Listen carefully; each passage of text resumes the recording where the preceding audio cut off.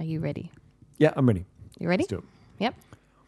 Welcome to Two... You can't just laugh when I Because speak.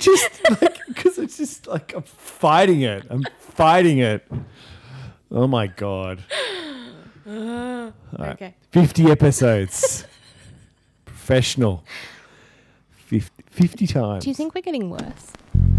In the beginning of the history of experimental observation or any other kind of observation on scientific things, it's intuition. It's intuition, which is really based on just experience with everyday objects that suggest reasonable explanations for things.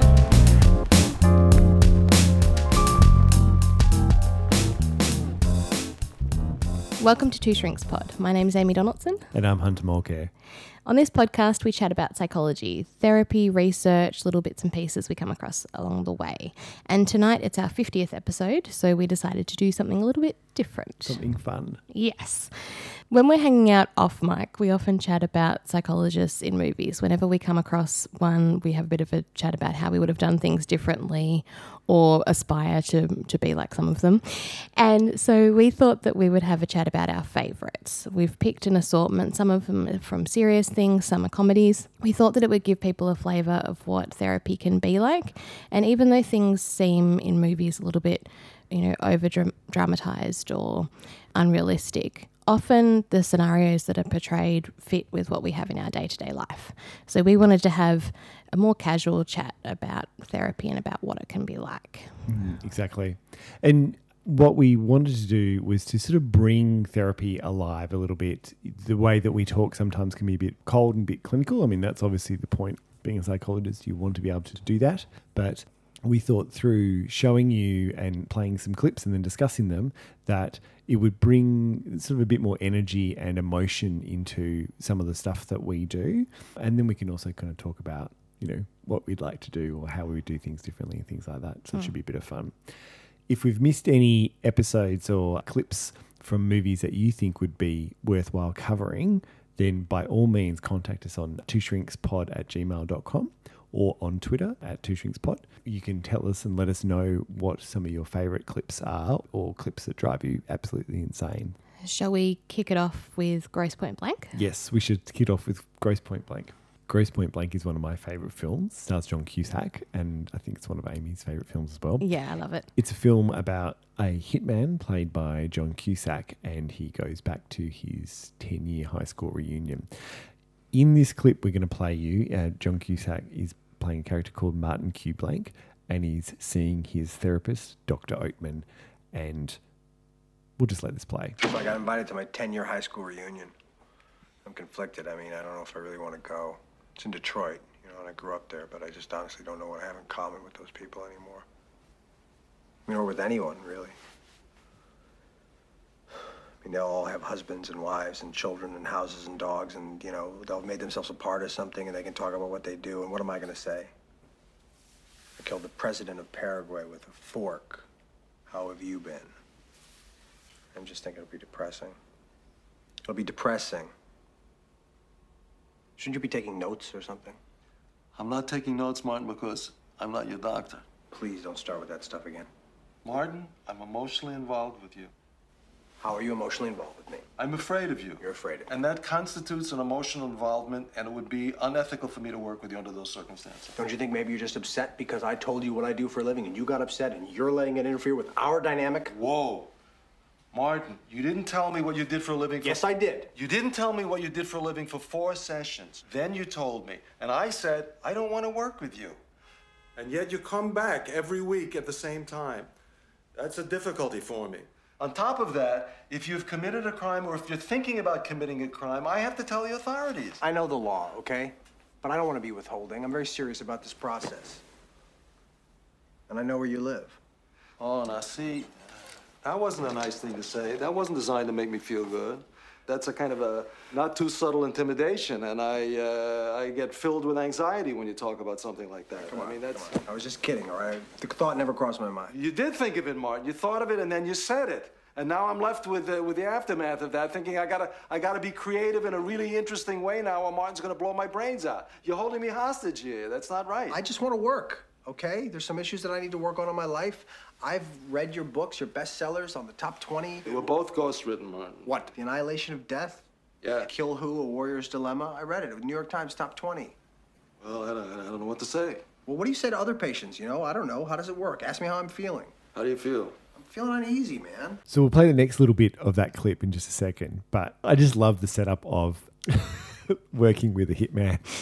And it's played for laughs there, but what's pretty interesting there is that the therapist, Dr. Oatman, is actually setting up a pretty clear boundary and kind of, actually, you've threatened me. Yeah, that's not okay. That's not okay.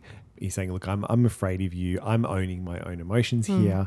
And this is a problem. This affects the dynamic. Yeah. And then he calls it out and says, you know, look, like, I feel like I need to be creative. And actually, I said something similar, not with a hitman client, but to someone recently where I was just saying, you know, you don't give me much emotion stuff. And I feel like I have to work really hard To draw that out. to draw it out of you. And I'm just wondering what that's about. And because I was like, you know, essentially like I really don't want to have to keep doing that because it's going to fail at some point. Yeah. So whilst it's played for laughs, I think that's quite interesting. Yeah. Did you have a... I mean, he's very engaged in treatment. He's attending regularly. He's on time to his appointments. Like, we've got to give him some credit. So, could you imagine that though? Like you have a hitman and he just keeps coming in. It's like, how do I? It would always be the hitman who would keep coming in. It's the direct opposite of that because it's usually the client you're trying to get to come in. But anyway, so we'll play the next little bit. Feeling uneasy, man. I'm just dispassionate. I'm bored. It's hard to stay in a good mood. I've had problems with work, you know, concept execution stuff, and just ill at ease. Well, look, Martin, I don't want to suggest anything that might be uncomfortable for you, but you might just consider the possibility that part of your problem, part of the thing that's making you so miserable is the angst over killing a lot of people. Maybe just put it in the background there. Come on. If I show up at your door, chances are you did something to bring me there. Okay? I don't care about that stuff. You don't care about what stuff? You know, morality. I don't want to talk about work because I don't think necessarily what a person does for a living reflects who he is. So what do? We talk about dreams or what's next? What's the score here? Talk about dreams? We can talk about dreams. It's your nickel. Sure. I had another one about Debbie. That girl you're obsessed with? What do you think obsessed is a strong word?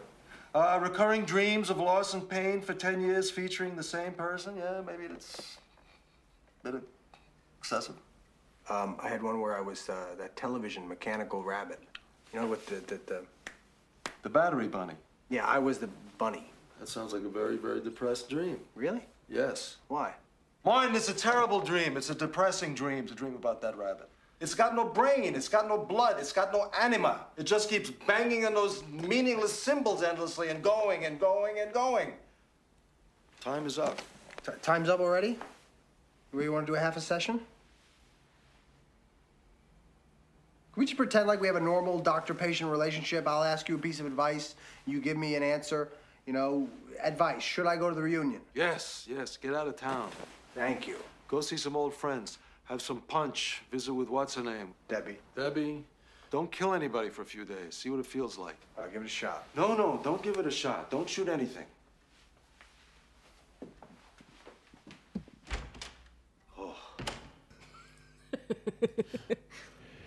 So, thoughts?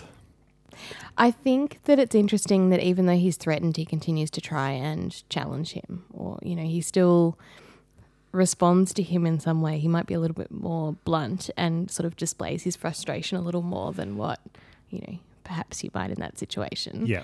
He's still engaged in the process. He hasn't just gotten up and left it. The therapist. Yeah. Yeah. I mean, you can sort of see that he's interested. He wants to continue to pick this person apart. It's sort of almost like he can't help himself as a therapist to do it. But certainly he's very over the top in his emotions, expressing it and just exasperated by the fact that there's this guy there. Yeah. But then he's actually delivering, like the first time I saw this a long time ago, I was like, oh, this is not really very accurate. But he's kind of on the money in that it's like you're stuck, you're obsessed, you know, and maybe it's your job, you're killing people, this is not so good. Yeah. You know, you need to go and live, and sets him like a nice therapeutic assignment. But he's also quite laid back or nonchalant in how he's delivering things. It's not like he's sitting him down and seriously having this discussion. He's doing it in the same offhanded manner that the hitman is. Yeah. That like, oh, well, I guess, yeah, sure, go to your reunion, try and see if you can't kill people for a few days. That sort of offhanded comment as if he's saying, maybe try and get some sleep, that sort of thing. He's matching him where he's at. Yeah. Yeah, taking the pressure off a little. And Martin Blank seems very confused and perplexed, and the therapist is playing the role of the explainer of well, what's actually happening? This is what I think's happening. What I'm struck by is the fact he's so direct. I'm not sure I'm as direct as that. I'm much more Socratic. Yeah. In that way so Socratic means like you lead a person to their own conclusions rather than telling them. I guess that's probably more my style or the way I was trained. Yeah, it's certainly a philosophy and psychology of not providing advice. Yep. That you're sort of helping someone to problem solve on their own rather than saying to them, this is what you should do. Yep. Unless the circumstances are risky or there's something like that where you need to kind of go, no, this is what you have to do. Yeah, or it's clear that they're not going to get it. Or, it's the end of the session and you really want to tell them. Yeah. But, I mean, I think also part of like Hollywood stuff is they're condensing a 60-minute session into 3 minutes. Or Absolutely. So Yeah. we're going to go to, which one are we going to go to? We're going to go to Frasier. Okay, so what's the setup for this one? The TV show Frasier is about a radio psychiatrist who's quite pompous and underneath it all quite insecure about himself and his therapeutic approaches.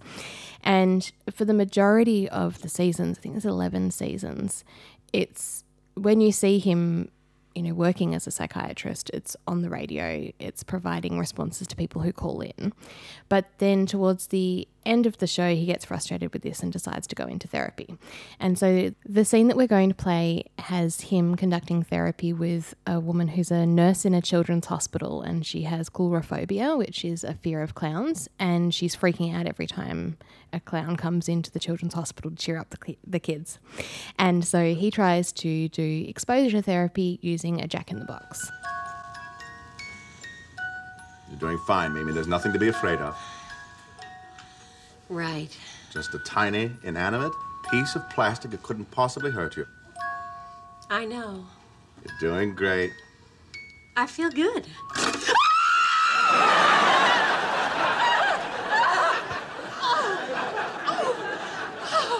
Much better. Really? Yes. You're still in the room. You didn't throw up. It's a big improvement. All right, now. Give me your hand. Here's the tiny little hat. Tiny little hat, right? And the big red nose. The big red nose. Now, Mimi, is there anything you'd like to say to our little clown friend? Please don't kill me. No! No, Mimi. Oh, I mean, you're my friend, and I like you. Excellent, Mimi. All right, then. Now, tomorrow, we will take our biggest step yet. No, I really don't think that I am... You are ready. You are. In the safety of this environment, you will watch me transform myself into a real live clown. I will apply the makeup, and then I'll put on the clown suit and the big funny shoes. And time permitting, I will make animal balloons. And you really think that'll work? As long as you don't ask for anything too complicated like a giraffe. Well, our time is up. All right then, Mimi. I will see you tomorrow, and rest assured, I will talk you through every step of the way. There's nothing to be afraid of. There will be no surprises. I'm so sorry. Yes. Here, there he goes. All right, I will see you later, then. Again, I'm so sorry. Little fella really is full of mischief, isn't he? You mean you're not controlling it? Yes. Yes, of course I am. Anyway, I will see you tomorrow. Yeah. Double session. So I don't think she's coming back to that session. Possibly not. I mean, it didn't go well. What do you think about this one? It's pretty interesting. The notes that I was just writing down is, there are a couple of things there. So he's doing exposure therapy where you want to desensitize someone to the thing that they're afraid of. And there's two ways to do that. You can do it incrementally or you can flood someone. So flooding would be if you've got a fear of claustrophobia or fear of lifts, for example, you go and stand in a lift for about 4 hours with a therapist. Yeah. And you would essentially you wear out that kind of system. Or you can desensitize, which is do it slowly, which is what he was trying to do. My immediate thought is like he's meant to be the safe base. And so when he's saying, oh, look, tomorrow I'm going to transform myself into a clown, that's not the right way to do it. No, because it takes away the safety. Yeah, so the therapist should be the island of safety. What was your... I think the thing for me as well is that being confronted with something fearful, like a clown, even if it's a toy clown and that's what you're afraid of, there shouldn't be shock involved in it as well.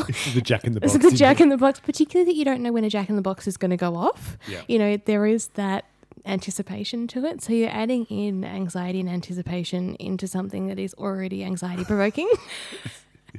It just doesn't quite work. And there's something about that kind of performance quality to Frasier's identity as well, that, he wants to dress up like a clown and then wants to make balloon animals. Like there's something that sort of feels like along the way he's lost that he's the therapist, that he's not just...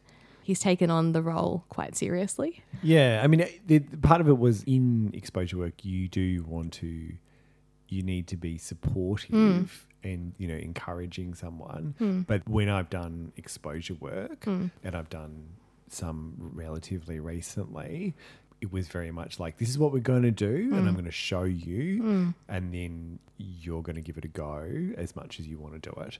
And often for people, it has to be in really small increments. So if you've never seen it done before, it might be, say you're frightened of spiders, getting to the point of looking at a picture of a spider might actually take a fair bit of work. It's not like you can just jump to it. And then touching the picture of the spider. Exactly. So he goes from being in the same room as a toy clown to then she's immediately touching the clown and then he's turning into the clown the next day. Yeah. Like it's a sped up process. Yeah. Where are we going next? So Analyze This is a film with Billy Crystal and it's got also Robert De Niro. But in the scene we're going to see, it's Billy Crystal and he's Ben Sobel. I think he's a psychiatrist.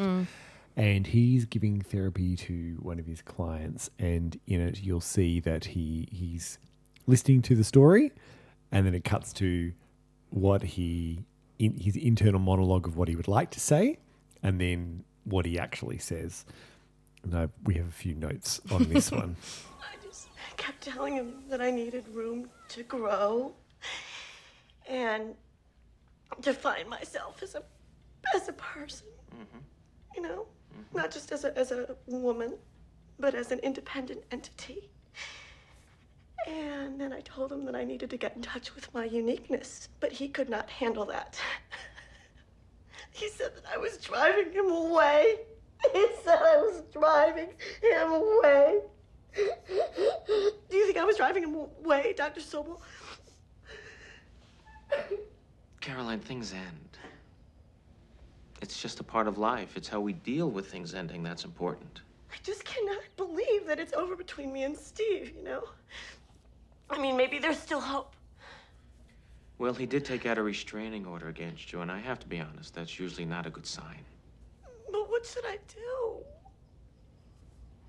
Well, the first thing that I think that you should do is to stop whining about this pathetic loser, for Christ's sakes. You are a tragedy queen. Steve doesn't like me. Steve doesn't respect me. Who gives a shit? Get a fucking life!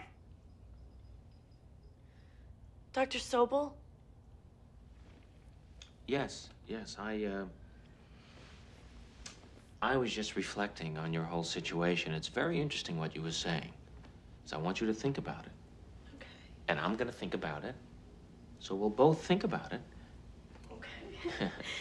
And we will continue next week when I get back from my vacation. Oh. Caroline, what are you feeling? You're just like Steve. You just wanna get rid of me and throw me out. wrong. Now, Caroline, you know that's not true. Yes, it's true. I am going to see you next week, whereas Steve never wants to see you again.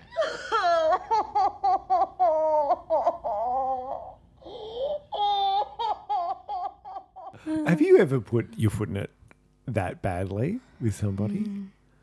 I've made a sarcastic comment that didn't land.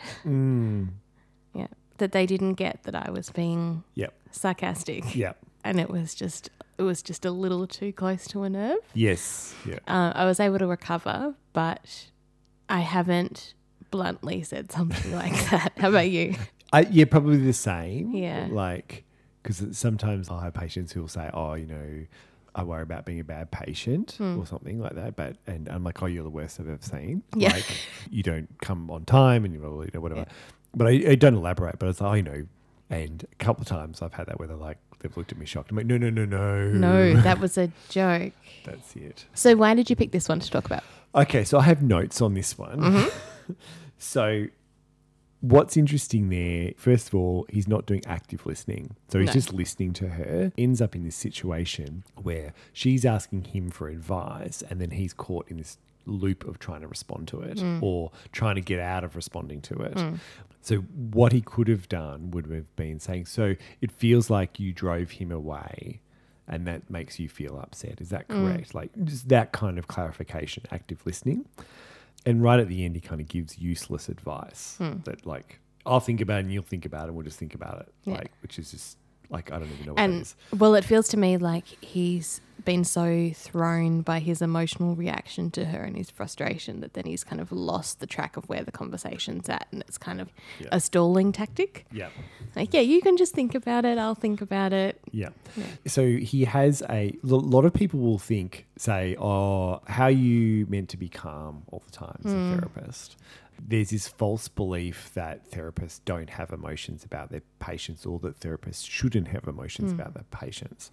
I would have handled this completely differently. So I would have noticed that I was getting annoyed and irritated with that person, or hopefully I would have noticed. Yeah. And then I would have gone, if that person is, if this is the way that I'm feeling, then what I would have done is I would have then asked her a question. So I would have said to her, so tell me, let me just ask you some questions. So when you tell people this story, what's their reaction? How do people react when you tell this story and talk about it? And odds on, other people would be frustrated. And then what I would say, what's that like for you to tell this story and feeling like you've driven this guy away and there's been this restraining order and blah, blah, blah, blah, and then people are not giving you empathy about it. Oh, that would be awful. And then you would actually join empathetically with her because he's not empathizing with her and she's not feeling it, and therapy's failing as a result.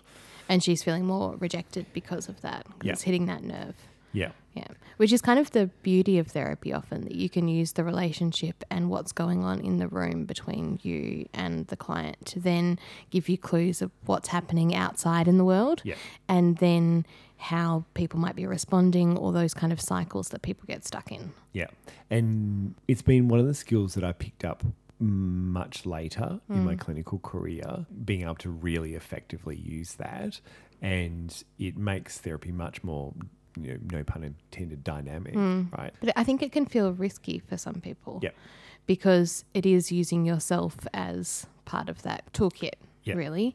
And so it can make you feel more vulnerable or less certain about what you're doing. Yeah. Yeah. And I usually, unless it's sort of like really obvious stuff, I'll wait a little bit before I'm... so until you've gotten to know them a little bit better. Yeah, maybe a session or two, that kind of thing. Set up a bit of that dynamic first before then. Yeah. But if you want to get really like therapeutic shifts quickly, doing process comments are really, really great. Absolutely. And so that kind of stuff. The next one we're going to look at is Crazy Ex-Girlfriend. With this clip, we're looking at a therapy session between Rebecca and her therapist, Dr. Akopian. She's been seeing her for quite a while. Rebecca's a woman who is quite emotionally vulnerable. She's moved to this town because she happened to run into her high school boyfriend on the street in New York and decided that it was a sign and she needed to move across the country to be near him. She's quite swayed by relationships and just jumps into things. And later on you find out she has a diagnosis of BPD, so borderline personality disorder. And so she's been seeing this therapist for quite a while. The therapist is quite frustrated and expects her just to show up and not do much. She often leaves 5 minutes in because she thinks of something that she needs to do or gets a phone call from Josh, the ex-boyfriend. And so this is a session with the two of them. I don't know. I've been giving it a lot of thought. And maybe Rabbi Sherry's right about me not loving myself. You know, maybe there's something else at the core of my unhappiness that I didn't realize. I'm sorry, what did you say? Well, she said that I wouldn't find my answers in another person, and I don't know, that's starting to make a lot of sense. Go on. Well, I moved to West Covina because I thought my problems would be solved by a boy. Now I'm with that boy, and I still have the same problems. So, I don't know, maybe it's something else. And if he is not the answer, what could it be about? It could be my own issues. Oh, what's wrong? Nothing. It's just, I'm so happy. Oh. Could you stay a little longer today? Candace, cancel my next 5 appointments. Rebecca, do you think that you're finally really ready to confront your issues? I think maybe, yes, I am. So do you want to describe the body language of the therapist in that? At the start, she's leant back, she's rolling her eyes a little, she's looking quite bored and disengaged. I would have said asleep is what I would have said. Yeah, she's holding one eye half open. And then when she hears those little clues that maybe Rebecca's changed her mind about things, she sits forward on the edge of her chair, she's quite sort of eager, and then becomes almost tearful with pleasure that this might actually finally be happening. Yeah. Yeah, I really feel for her in this because the therapist, because over the course of the seasons, you see her really trying all sorts of different ways to engage Rebecca and being quite patient and boundaried and, you know, being there consistently. And every time she's disappointed and is left sitting there looking confused. And so I can relate to that thing of going, whoa, hang on, this is an actual shift. Like, this is finally happening. This is exciting. Yeah. Yeah. Even though it has come from an external source that she's gotten this great wisdom that they've been talking about for months. I can kind of relate to that. Maybe things will shift kind of feeling. Yeah. And I think the thing is with BPD, it's often about boundaries and being consistent. And she's really good at being consistent in just about every other session. And then in this one, she gets so overexcited about it that she wants to cancel the next 5 sessions to continue the therapy. And I think that shows her the intensity of how she feels. Yeah. Yeah. And that your feelings can come in like that. Where you kind of go, I'm going to just go with this, despite her better knowledge that actually boundaries and things like that are important with BPD. Yeah. It's interesting. So your work's much more long-term than I think probably the work that I do currently. Yeah. And so you would probably get a bit more of that? I do get a bit more of that, particularly with the teenagers. Yeah. There are a few occasions recently where sort of, you know, my clients have come up with things and I felt like that. I felt like how she has, where it's been that rush of, oh, we've done it. Like we've got a bit of a breakthrough here. Yeah. And it's a really tricky one to manage because often the thing that has come up for the person, the thing that they've realized is actually a really difficult thing. And you're not excited about the content of the difficult thing. No. You're not happy about that. You're happy that both of you have worked so hard and you've gotten to that point. And it's quite satisfying to go, whew, we did it. And often I own it with clients and kind of, can we pause for a second? Because that's major that you've got to that point. Yeah. And they can often acknowledge that in that way, and it owns how I'm feeling. It marks it without it being like, why is she excited that I've come out with this thing that was so hard for me to say? I can't think of a good analogy of what it's like. It's sort of like... The only analogy that's coming to my head, which is probably not a good one, is like someone doing like really complicated ski jumping or something like that. Like it's sort of exhilarating to sort of see it happen, but it's really, really complicated, and you're just trying to. For me, I think in this one, the therapist is quite sort of relaxed and like, oh my gosh, this is unfolding. Whereas I think when I have worked with people on many occasions where there's breakthroughs, where we're getting to the next level of something, like I'm usually quite highly focused and really intent on what's happening, what they're saying, and how I'm like... How you're responding. Like I'm like in a really, really focused state. That's interesting, because I reckon that I'm a little bit more like this, a little bit more like Dr. Akopian, that I'll have a really focused session the one before. Yes. And then the following session I'll come in and we'll just be chatting about something quite mundane, or doing that sort of general lead in to talking about something deeper. And then something will come up. And it's like things have been processing in the week in between. Yeah. And then there it is.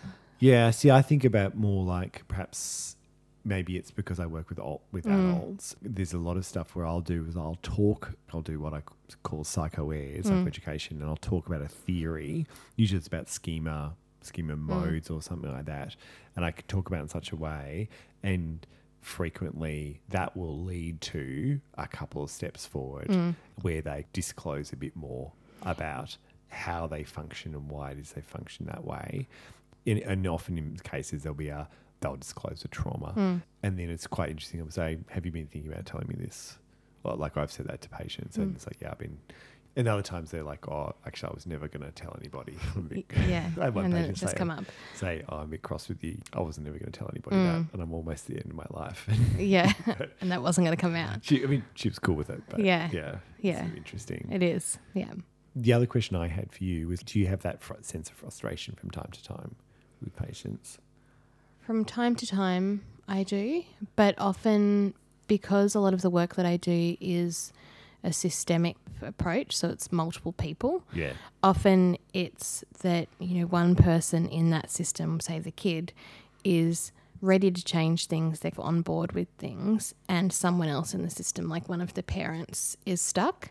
And so it's this tension between, we're almost there, like we could almost be moving this, and then this one person is stuck, or this one part of things is stuck. And so that's when it most often comes up for me. It's that thing of seeing the possibility of change and then being like, okay, how are we going to get that movement? And often I think these shifts like this come in unpredictable times. I would say that it's very difficult to predict what's going to happen in therapy.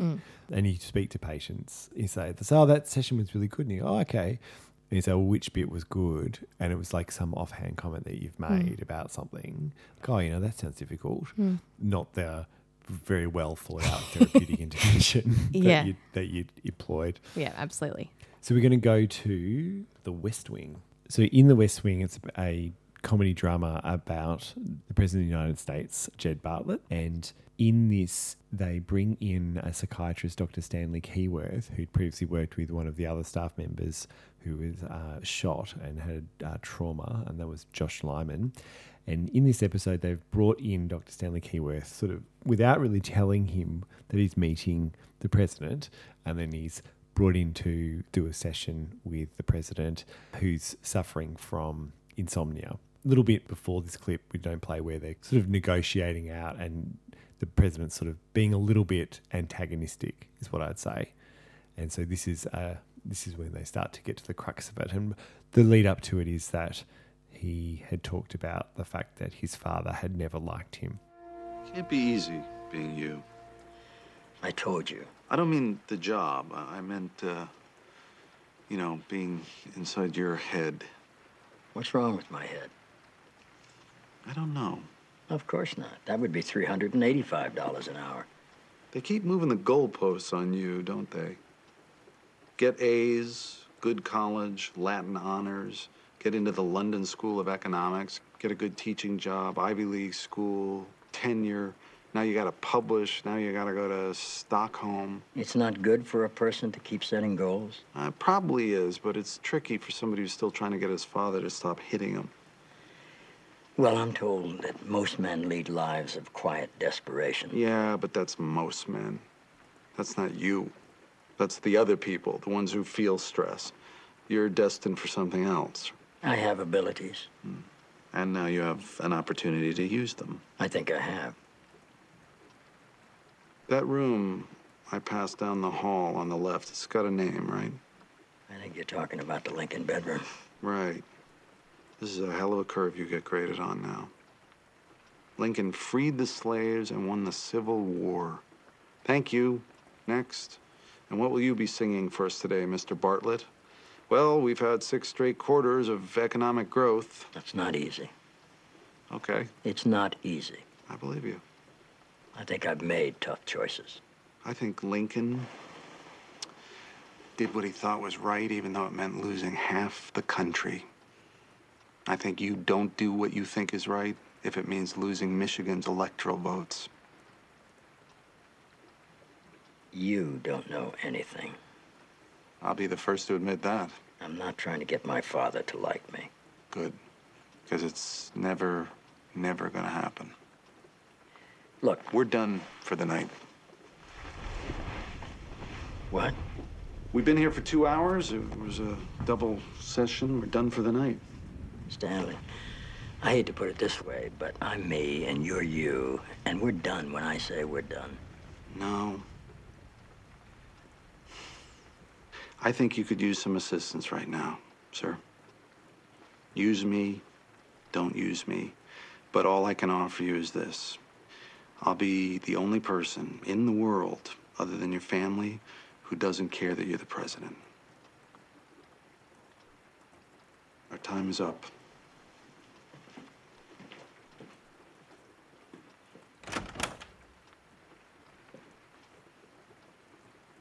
So at the end there, you don't see it, obviously, with the audio. He looks at a photograph of his father, and then he looks up at a painting of President Lincoln, and then lights himself a cigarette. What do you think about the therapist in that scene? Can you relate to that way of working? A little bit, yep. I absolutely love this scene, and I really love this therapist. It's this. The setup for this is it's the psychologist's wet dream, really. I'm being called on to treat someone really important, and nailing the session. What was your question? Do I relate to? I think so. I'm not consistently firm with my patients. I'm pretty gentle until I'm certain, until I think that I need to be firm. But I do relate to the being firm. So what happens is he delivers a formulation about the problem. So he repeats back to him and says, well, your father isn't going to love you and you need to be aware of that. But then he's sort of quite supportive and he pulls back on a couple of things. He kind of pushes him and he gets a bit angry and a bit annoyed and he just goes with it. It's like, yeah, I don't know anything about it. I legitimately don't. I'm here for you. I'll hear that. I'll hear what's going on for you. I think you do need some help. But this is the thing. And these are the boundaries of what that thing is. This is my role and this is where I fit. Could you imagine saying that to someone so powerful? Would be, I get it, and I reckon I'd be able to do it in many cases. Well, I think the thing is with the dynamic that's set up is that you couldn't approach it in a different way, or it would come across as I think he would be dismissed or treated as powerless, where actually the dynamic needs to be a little bit more even. It can't be that he's the president and able to push me around. Push you around, yeah. Because I think your job as a therapist is you have to push emotional buttons. And so there are some cases when you go to therapy as a client, when you're the therapist, you don't really have to do too much. You just have to ask them about how their day is and what's been happening, and that comes out.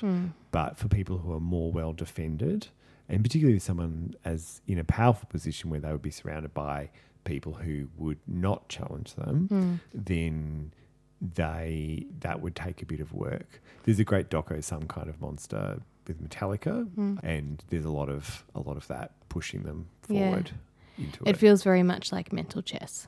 Yeah. Matching him where he's at and playing the moves that need to be played in order to, elicit some of those emotions and bring that to the surface, because he is quite defensive and obviously needs help. I think by this point he hasn't slept for 5 days or something. Is that the... Yeah, 4 or 5 days. Yeah. I also think that it's interesting how much he matches the president in terms of the way that he speaks and his directness. Do you do that? Do you find yourself with your clients that you match where they are? What I was going to say, what's interesting is it's intuitive. Yeah, you don't do it deliberately. No.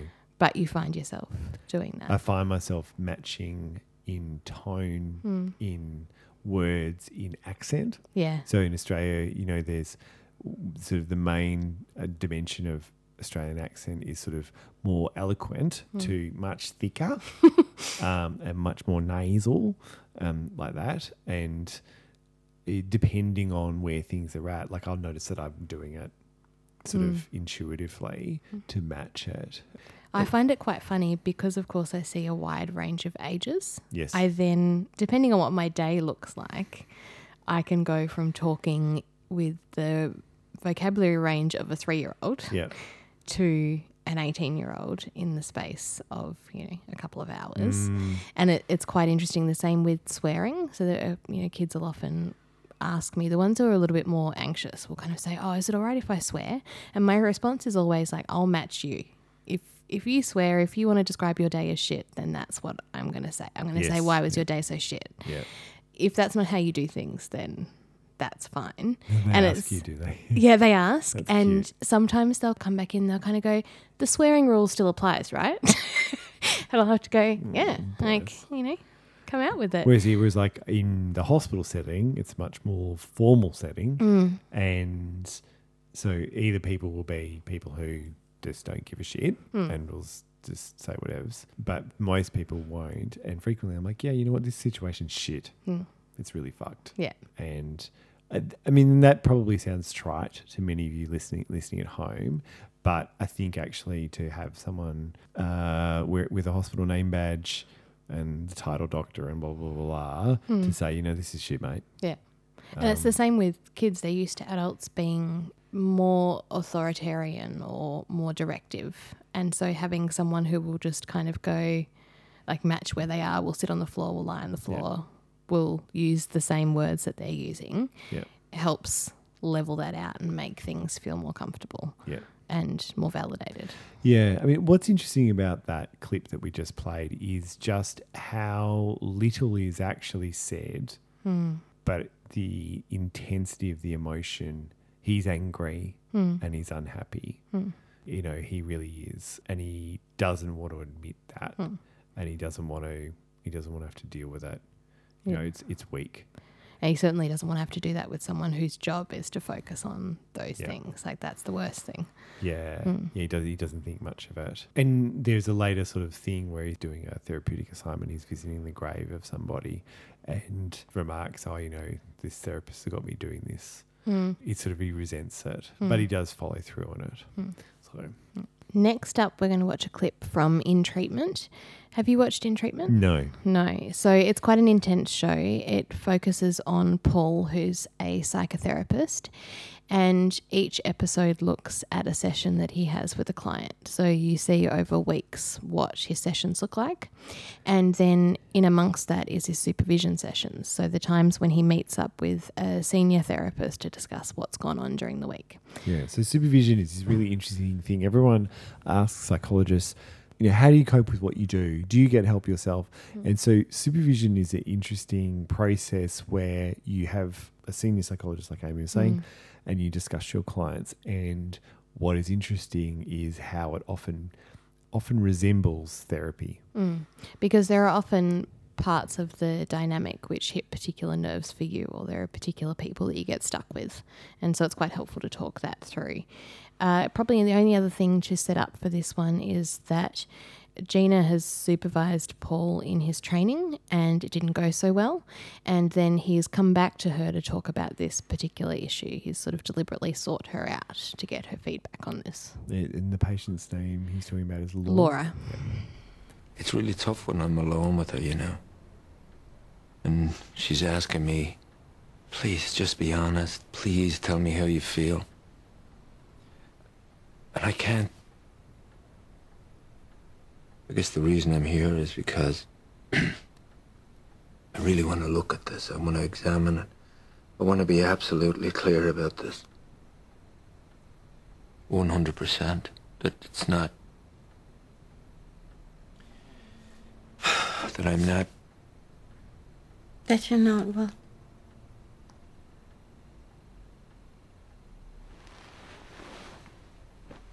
Paul, you need to say it. You need to finish the thought. What I want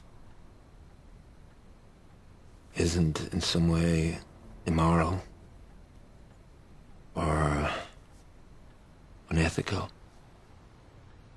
And that it's not abuse, an abuse of my power as a doctor with a patient. I'm not pushing you out. I'm not running away, no matter what you tell me.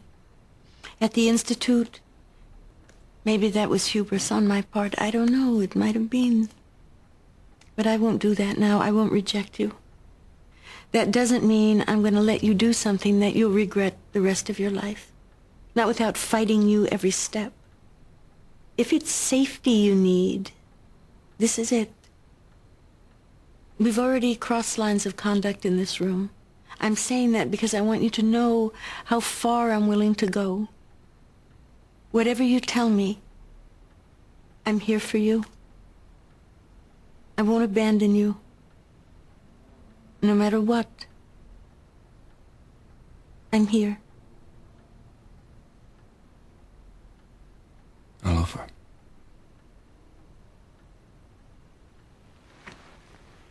I love Laura. Every word out of her mouth, every move she makes, I love talking to her, you know, just listening to it. I know it's a joke. Cliche. 50-year-old married man in love with a 30-year-old. But I want to be with her. And I don't care what it means, and I don't care what it costs. I don't care. I love her.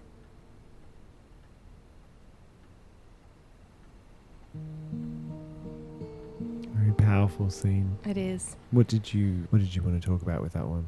I think what I like about it is that she really shows the power of silence and of just sitting with what someone needs to say, like sitting with the space that they need. She's not pushing, she's not challenging. It's just, here's the space, you can fill it. I like that. And then I think also, you know, there are so many times when you're in a room with someone where they need to hear that they're safe and they're not going to be judged. Yeah. And it's not enough just to be there. Sometimes you need to name that. And so I've given a version of that without perhaps the comment about ethical misconduct, but to clients before it, I'm not going anywhere. You can come out with whatever's going on in your head and I'll still be here. Yeah. And that in and of itself can be a really powerful thing. Yeah. It's sort of like, is there something that you wanted to say? It looks like there might be something you want to tell me. Exactly. Yeah. Yeah. And yeah, I'm struck by like her silence and stuff like that. Yeah, he's in a really difficult spot. Is sort of what I sort of think about. And it does happen to therapists, male and female. Yeah. Where they fall in love or they, you know, become infatuated or have a very strong emotional connection. You very, very, very much worry about a particular patient. And all of those things. So like you'd think that, so in the analyze this clip, that, oh, I'm frustrated with the patient. People would think that that's the problem, that this particular problem is much, much more difficult to manage. It's much more complex. It's much more complex from if you're a clinician, there's probably a level of shame around, and like you don't actually want to admit this. Because it's kind of the one golden rule. Yeah. You don't become too attached in whatever way. The golden rule is don't sleep with your your clients. Yeah. Right. And so this is obviously the prelude to that. And I think for clinicians, they can be... You can like a client and not realize it. So, and when I say like, that can go from, this person's nice to chat to all the way up to what he's talking about. And you cannot realize it because it feels comfortable. Yeah. Feels familiar. Feels familiar, right? And so having a process of realizing this and realizing you're emotionally attached in a way that is problematic is very difficult. I don't know if I haven't had what he's talking about, but I've had other instances where I've realised I was emotionally involved in particular ways, and that came as a bit of a shock. Yeah, absolutely. Which sort of sounds a bit strange. No, but it's also it's the dynamic of the relationship as well. Like it's quite it's a personal relationship in its feel to it, even though perhaps your client doesn't know much about you. You know all of this stuff about them. There's kind of an intimacy in them sharing their life and things they haven't told people before with you. Yeah. And, part of that is empathizing with where they're at and sort of connecting with how they feel in a way that's quite deliberate and focused that perhaps you wouldn't necessarily do out in the world. So it can be quite, I think, intoxicating for clients as well that you're focusing your entire attention on where they're at. Yeah. So their response to you shows more of that connection than what you might get otherwise. And also it can subvert the therapy. And so actually it can serve the purpose of helping a patient avoid their problems. Absolutely, yeah. By being desirable. And, I've had times where I've noticed a pattern of behaviour where I thought, hang on, we're getting chummy. And so the next session I need to try something different and see what happens. And frequently it moves the therapy forward because you're breaking a pattern of behaviour. Absolutely. So yeah, I mean, it's really interesting. And I think like we say about the power of space, but then I'm here, I'm going to listen to you, but also I'm not going to let you hurt yourself. There's something very containing about that. And that's what a parent does. Exactly. Right? Yeah. Is I care so much about you that I'm going to stop you from hurting yourself. Absolutely. Yeah. So it's why it's really, really powerful. It's interesting that it's a older woman, it's the mother son. Mother kind of figure. It's really, really interesting. So we're going to go from a serious one to probably even a more serious one. This is probably this character is probably the first ever encounter I had with a therapist. And I think, and rewatching this made me realise perhaps just how big an influence this character had on me. It's interesting you say that because I think that the one we're finishing up with next would have been the first psychologist I saw on TV. Yeah, right. As well, yeah. So the show that we're going to talk about is MASH, and the therapist is Dr. Sydney Friedman. So MASH is a TV show that ran for over a decade, and it's set in the Korean War, and it's about a mobile army surgical hospital, MASH, and the 4077. And in this episode, the doctors at the hospital have called on the psychiatrist, Dr. Sydney Friedman, to come in and assess a young corpsman who has forgotten who he is. So we'll split this into two clips. First of all, this is the assessment, which is relatively brief, but it still kind of gets at it. Jerry, there's someone here to see you. I wish it was Rita Hayworth or Rita Hayworth with a mustache, but it's just this guy. Dr. Friedman. How are you? I'm okay. I'm a psychiatrist. I just want to ask you a few questions, if you don't mind. Can we start with your name? Well, according to them, I'm Jerry. Nielsen. Thank you. Do you have any idea where you are? Hospital. Margaret. My mouth is shut. Do you know where this hospital is? Wait a minute, they told me. No. Do you remember anything that happened before you arrived here? Nothing at all. Jerry, can you tell me what year this is? All right. Why don't you take it easy for a while? I wish I could help you. We'll talk later. I'll be right back. You got a verdict, Sidney? Well, my guess is something terrible happened to him out in the field, and he decided to deal with it by not dealing with it. What can we do?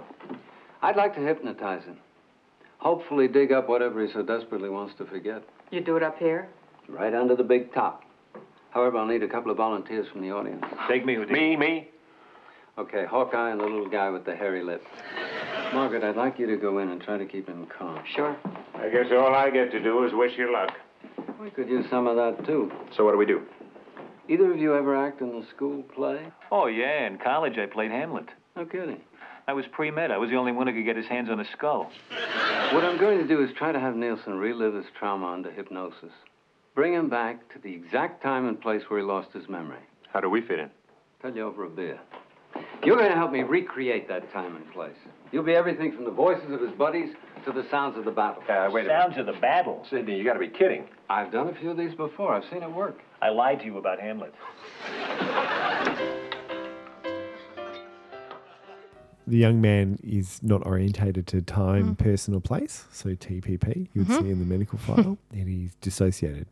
And I think the thing is with memory loss, even though in movies and things like that, it's often portrayed as amnesia for a whole range of different time periods, or up until now I can't remember anything. That's not often the case in practice. So it's often for a particular period, or it's you can't encode new memories, or you can't remember long term, but you can remember short term. And anytime you see something where it's kind of this blanket, a whole chunk of things missing, you start to query about whether there's psychological things going on rather than something like a brain tumor or a head injury or something like that. Yeah, so he does a quick assessment, but also what I liked about it is like he says, we'll talk. And I think that that's very much actually what you've seen or heard through all of these clips. There's a commonality of quiet assurance. Like, I've got this. What you've got, I can hold, right? And they don't respond with shock or with confusion of like, how am I going to manage this? It's just, we'll work on this. Yeah, we're going to work on this, and I'm here with you. And so there's that very much that person-centered therapy. Definitely. So now we're going to cut to the sequence where they're doing the reliving of the traumatic event. So this is a bit heavy, but stick with us. All your thoughts are on the pen. Only the pen. You're sleepy. You're in a very relaxed state. Deeper and deeper. Isn't it relaxing? Now I want you to hold your left arm straight out. Okay, you're still concentrating. You're very relaxed. He's ready. To make a left turn? You can put your arm down. All right, you know what to do, so just follow the leader. Operating in Carnegie Hall, I wouldn't be this nervous. Jerry, open your eyes. You're in Korea. Most of the time you're with the 5th Regimental Combat Team. Where was your unit last night? Hill 403. Chinese threw a battalion at us. There was confusion. Shells dropping all around. Your buddies are falling. You've got to get to them. Gorman! Stay down! I'll get to you. Just stay down! Thompson, help me here, will you? What do you need? My bandages and morphine. I left them in the bunker. Don't worry, buddy. You're going to be all right. Incoming round! Look out! Thompson! What is it? Where's Stevie? Stevie? My kid brother. He's in your platoon. Have you seen him? Sidney's brother. Just answer no.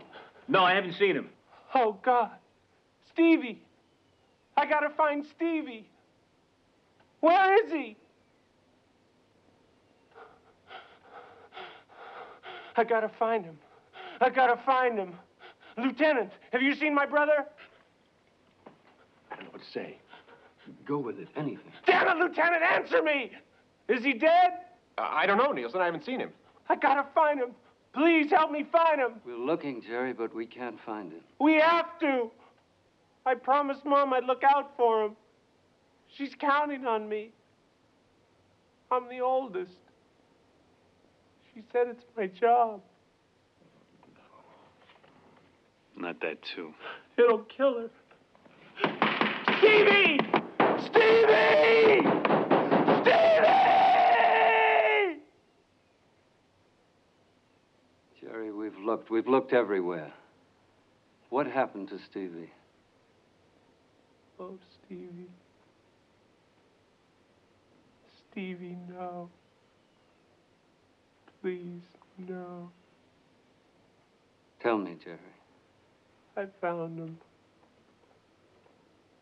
He never got out of the bunker. Never made it. I'm sorry, Mom. I'm sorry.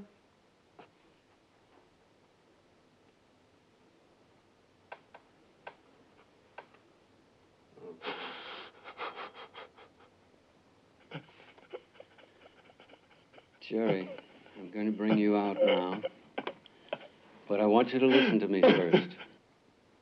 We need your help. We need you to retain your memory. You're Sergeant Jerry Nielsen, and you're from Hartford, Connecticut. It's okay to remember. We're going to talk a lot about this. We're going to help you, and you're going to help yourself.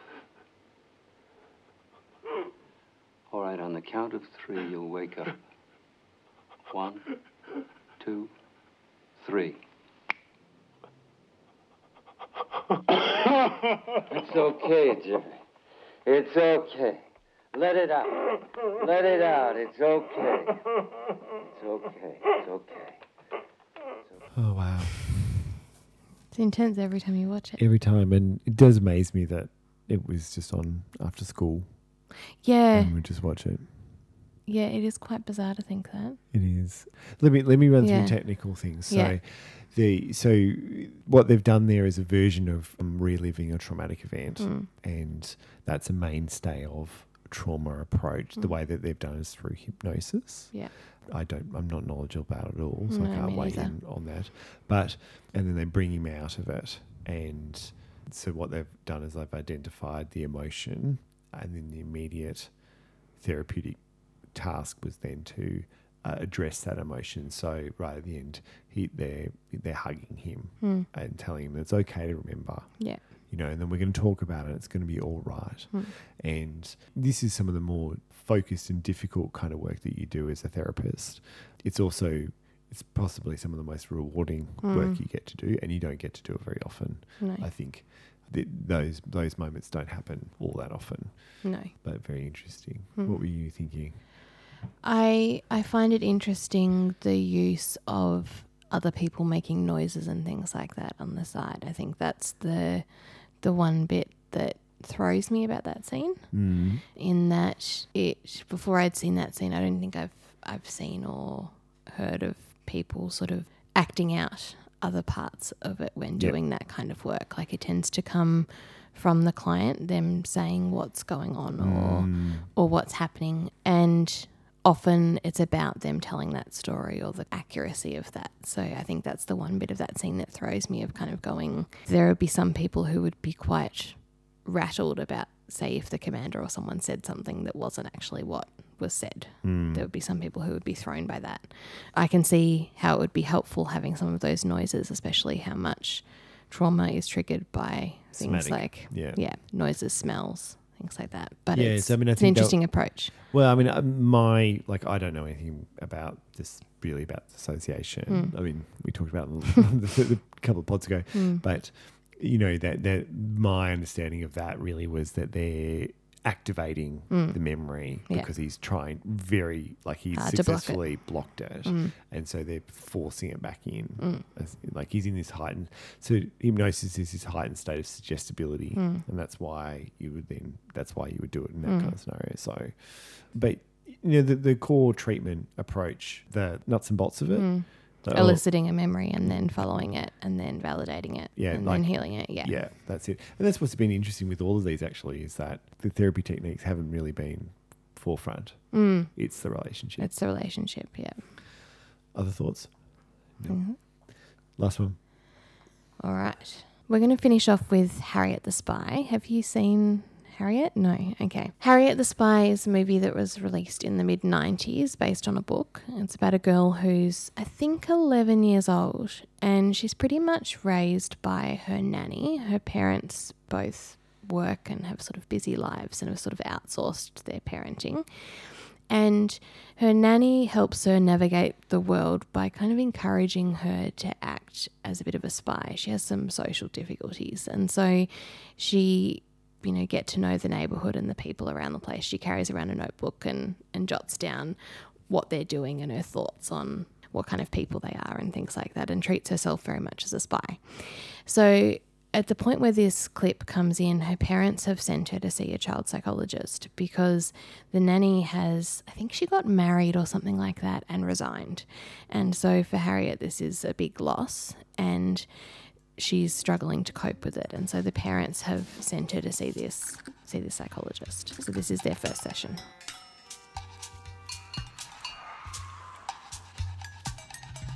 Well, what do we do now? We can do anything you like. What am I supposed to do? How about a game? Do you play chess? Gully was gonna teach me, but... Golly. Who's he? Just somebody. You sit here and play with this stuff all day? Don't you have toys at home? Yeah, but I'm 11.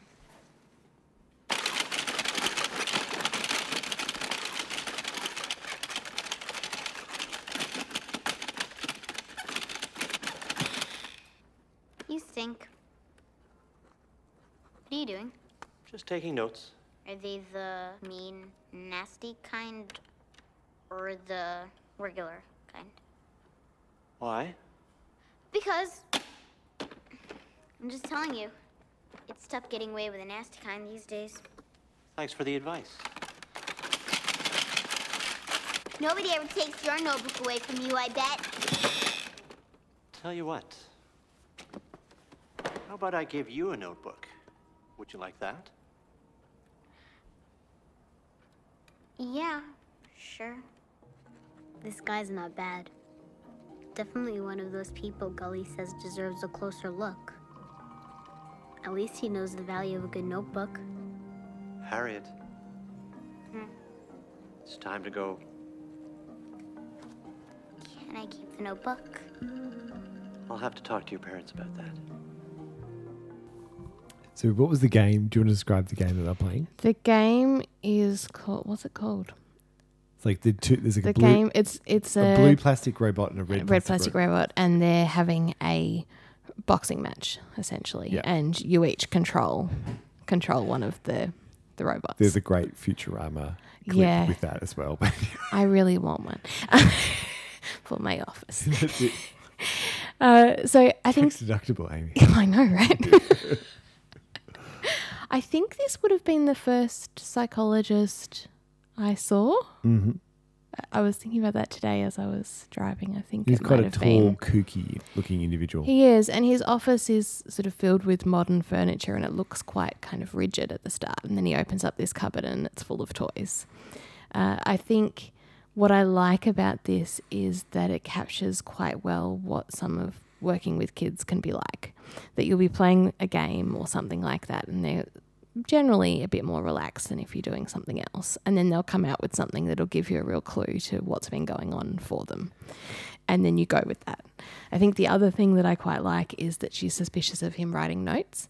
And I've had that before. I've had kids want to write notes about me while I write notes about them. So Yeah, this scene I have had many times before. And it's often quite interesting, even the kids who can't write yet, so they'll be little enough to hold a pen, will sit there and take notes about me while I take notes about them. Just Hunter's just looking broken by that comment. So adorable. It's pretty cute. But it gives them a sense of control as well. And it's kind of like, yeah, we're doing this together. Yeah, right. So I was trying to think of child psychologist roles in movies or TV where they were more realistic, and this is pretty much the exception to the rule, I think. What's going on for the patient here? Like, what would you elicit? Child psychologist? what? I think it gives a hint to how she feels like the external world treats her. So, she makes that comment about, no one taking a notebook away from him. That what has happened before this is that her parents have taken away her notebook because of what she's been writing in it. So she's lost her nanny, and then she's also lost this item of security that's given her some sense of control over the world. And so she kind of lets out a little bit of anger about that. She's also wary about him and wary about the world, and so you get a bit of a sense of where, what she's like in the world. How difficult she finds it being around people. Yeah, and I got the sense that he's like, yep, you can be wary of me, and that's okay. Yeah, you're allowed to be wary. You're allowed to be rather than sort of like, I think parents can be, no, don't be upset about this. No, can stop act. I want you to act in this particular way. Yeah, it's not a big deal. It's not a big deal. Yeah. That kind of thing. I think it gives a good picture of what the initial kind of rapport process can be like. But then also often with kids, you'll work on things through games. Yep. So, you'll stir up some of that anger and really follow it through. So, encourage her to really make the robots punch one another or whatever it might be, and then work with what that's about and how that's expressed through play. Yeah, right. Yeah. And with her wanting to write, often with kids who are into writing or things like that, you then do things like journaling or story writing or things like that help tap into that narrative. I think the other thing I like is that they go from sitting in these chairs talking to then he gets out the toys and they're sitting on the floor cross-legged. Yeah. It's where she wants to be. It's comfortable. Yeah. Most of my day is spent on the floor. Yeah. I recently visited your office and you've actually got quite a big floor space and some awesome cushions. Lego that I went straight for. You did. I was like, oh, hang on. Am I a child? Am I a client? Yeah. Yeah, that's it. Yeah. Yeah, it's pretty interesting. I listen to the way you talk about play therapy, and I always wonder about play therapy for adults. Like I'd be fascinated to do it. Not that I even know how to do it with kids, but there's something sort of interesting. And I was having a conversation earlier with someone today about, board games are really interesting to play with people because it takes them out of their zone. Same like singing or the department that I got trained in, we would always do a Christmas review. So you had to do a skit. Right. And it's always really interesting to kind of put people in a different role and see what comes out. And see what comes out. And for adults with the play side of thing, often there are people who are struggling who never got a chance to play. Yeah. So, and even for older kids as well, like she's on the older end of childhood. But for example, I can remember running a group that was for 12-year-old boys who all had these really intense anger issues. And we set up the group in one end of a room that was used for preschool playgroup. And they walked in and rather than going for what we'd set up, they just ran to the preschoolers' toys. And none of them had had a chance to play during that period. So a lot of what our therapeutic work was these really tough, aggressive 12-year-old boys dressing up in tutus and rolling a train backwards and forwards in a way that a 3-year-old would do because they needed to do that. They needed to play and they hadn't been able to before. So it's providing those opportunities and not being too structured. Yeah. Letting it go. It's so interesting, like, because the adult work that I do is so verbal and so imagery verbal based. And the way that you talk about your work is so much more, it's not language based. No, it's non-verbal. And yeah, do you find that that's then having learnt about adult psych, that's a bit of a, because you think in a non-verbal way, does that? I think that A supervisor would refer to it as my pre-clinical training of just how I was in the world. I've always been interested in people's behaviour and why people do the things they do and where they sit, who talks to who. Like I notice those kind of dynamics. And so I think that I was a bit primed for it. Yeah. The adult stuff helps me to be able to then explain that to parents. Yeah, right. It's then communicating that to parents and to other clinicians going, this is why it's important, or this is why it looks like we're just playing, but actually this is what just happened. Yeah. Sort of a translator role. Mm. Yeah, because a lot of the time parents are concerned with play therapy that you're just playing. Yeah, you're wasting time. And that's a negative thing. Yeah, which is telling in of itself. Yeah. But because it's interesting because I'll often come out of a therapy session and say, want to give feedback to the team. And it's sort of interesting, me giving feedback, it sort of like engages this different part of my brain to kind of put it into words what we just did. Even though it's a more verbal session than what I would have. Yeah. So like to provide the summary is like, oh, okay. So the reason I did that was this. What I think is going is this, and that's because this was the way things were taught. Blah, blah, blah, blah. And so this is probably what I think you should do. But it might come out as like, I think this is what you should do because, blah, blah, blah. And the formulation will kind of come to me as I'm talking it through. Yeah. But there's a formulation in there. But you wouldn't have been manually walking through that as you were with the wouldn't client. have been like, oh, Amy's got this problem, so we'll do do thing. this. No. No, it's not that straightforward. I mean, I think if you spoke to a mechanic or an architect or whatever, be the same kind of thing. Yeah, this is really, really interesting. Yeah. Cool. So shall we wrap it up? Yeah, let's do that. So we really hope you've enjoyed that. If you have got this far and you have thought of any movies that you'd like us or TV shows that you'd like us to cover, then shoot us an email at twosshrinkspod@gmail.com or at Twitter at twosshrinkspod and let us know, because I think we'll definitely do this again at some point. Yeah, it was fun. And you can also check us out on our website at www.twosshrinkspod.com. And the best thing that you could do for us would be to rate or review the show on Apple Podcasts or wherever it is that you listen. And if you like the show, please tell someone about it. Word of mouth, social media, all that kind of stuff, because that's how we get more listeners and we really enjoy doing the show. Yeah, thank you for sticking with us for 50 episodes. Yeah, it's been really, really great. 50 episodes. I said to Amy when we started, let's aim to do 10. Yeah. So the fact that we're still doing it's been really, really great. So we hope you all have a happy new year, good Christmas and all that kind of jazz. We'll see you soon. See ya. Anyway, I'm feeling good, ready to dig into all of it. Abandonment issues, dissociative episodes, my dad. It's all on the table. Let's get into it. See you soon. It's happening. Maybe this time, it's finally happening.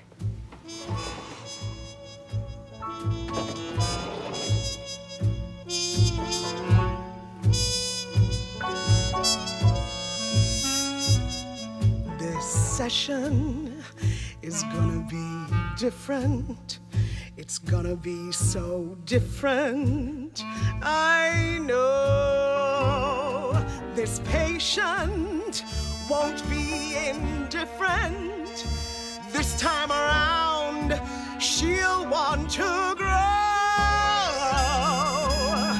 I've been burned so many times by the girl who's committed so many burn crimes, yet I never lost hope or endurance. Thank God I don't accept health insurance. I charge $250 an hour now.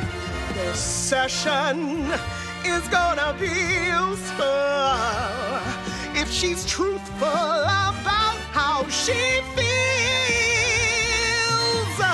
So I'll give it my all with my requisite therapy shawl. Kiss my fancy degrees on the wall for good luck that it's gonna be different. I can help her be different. Sweet Jesus, it has to be different. 'Cause if it's not, I'm fucking quit.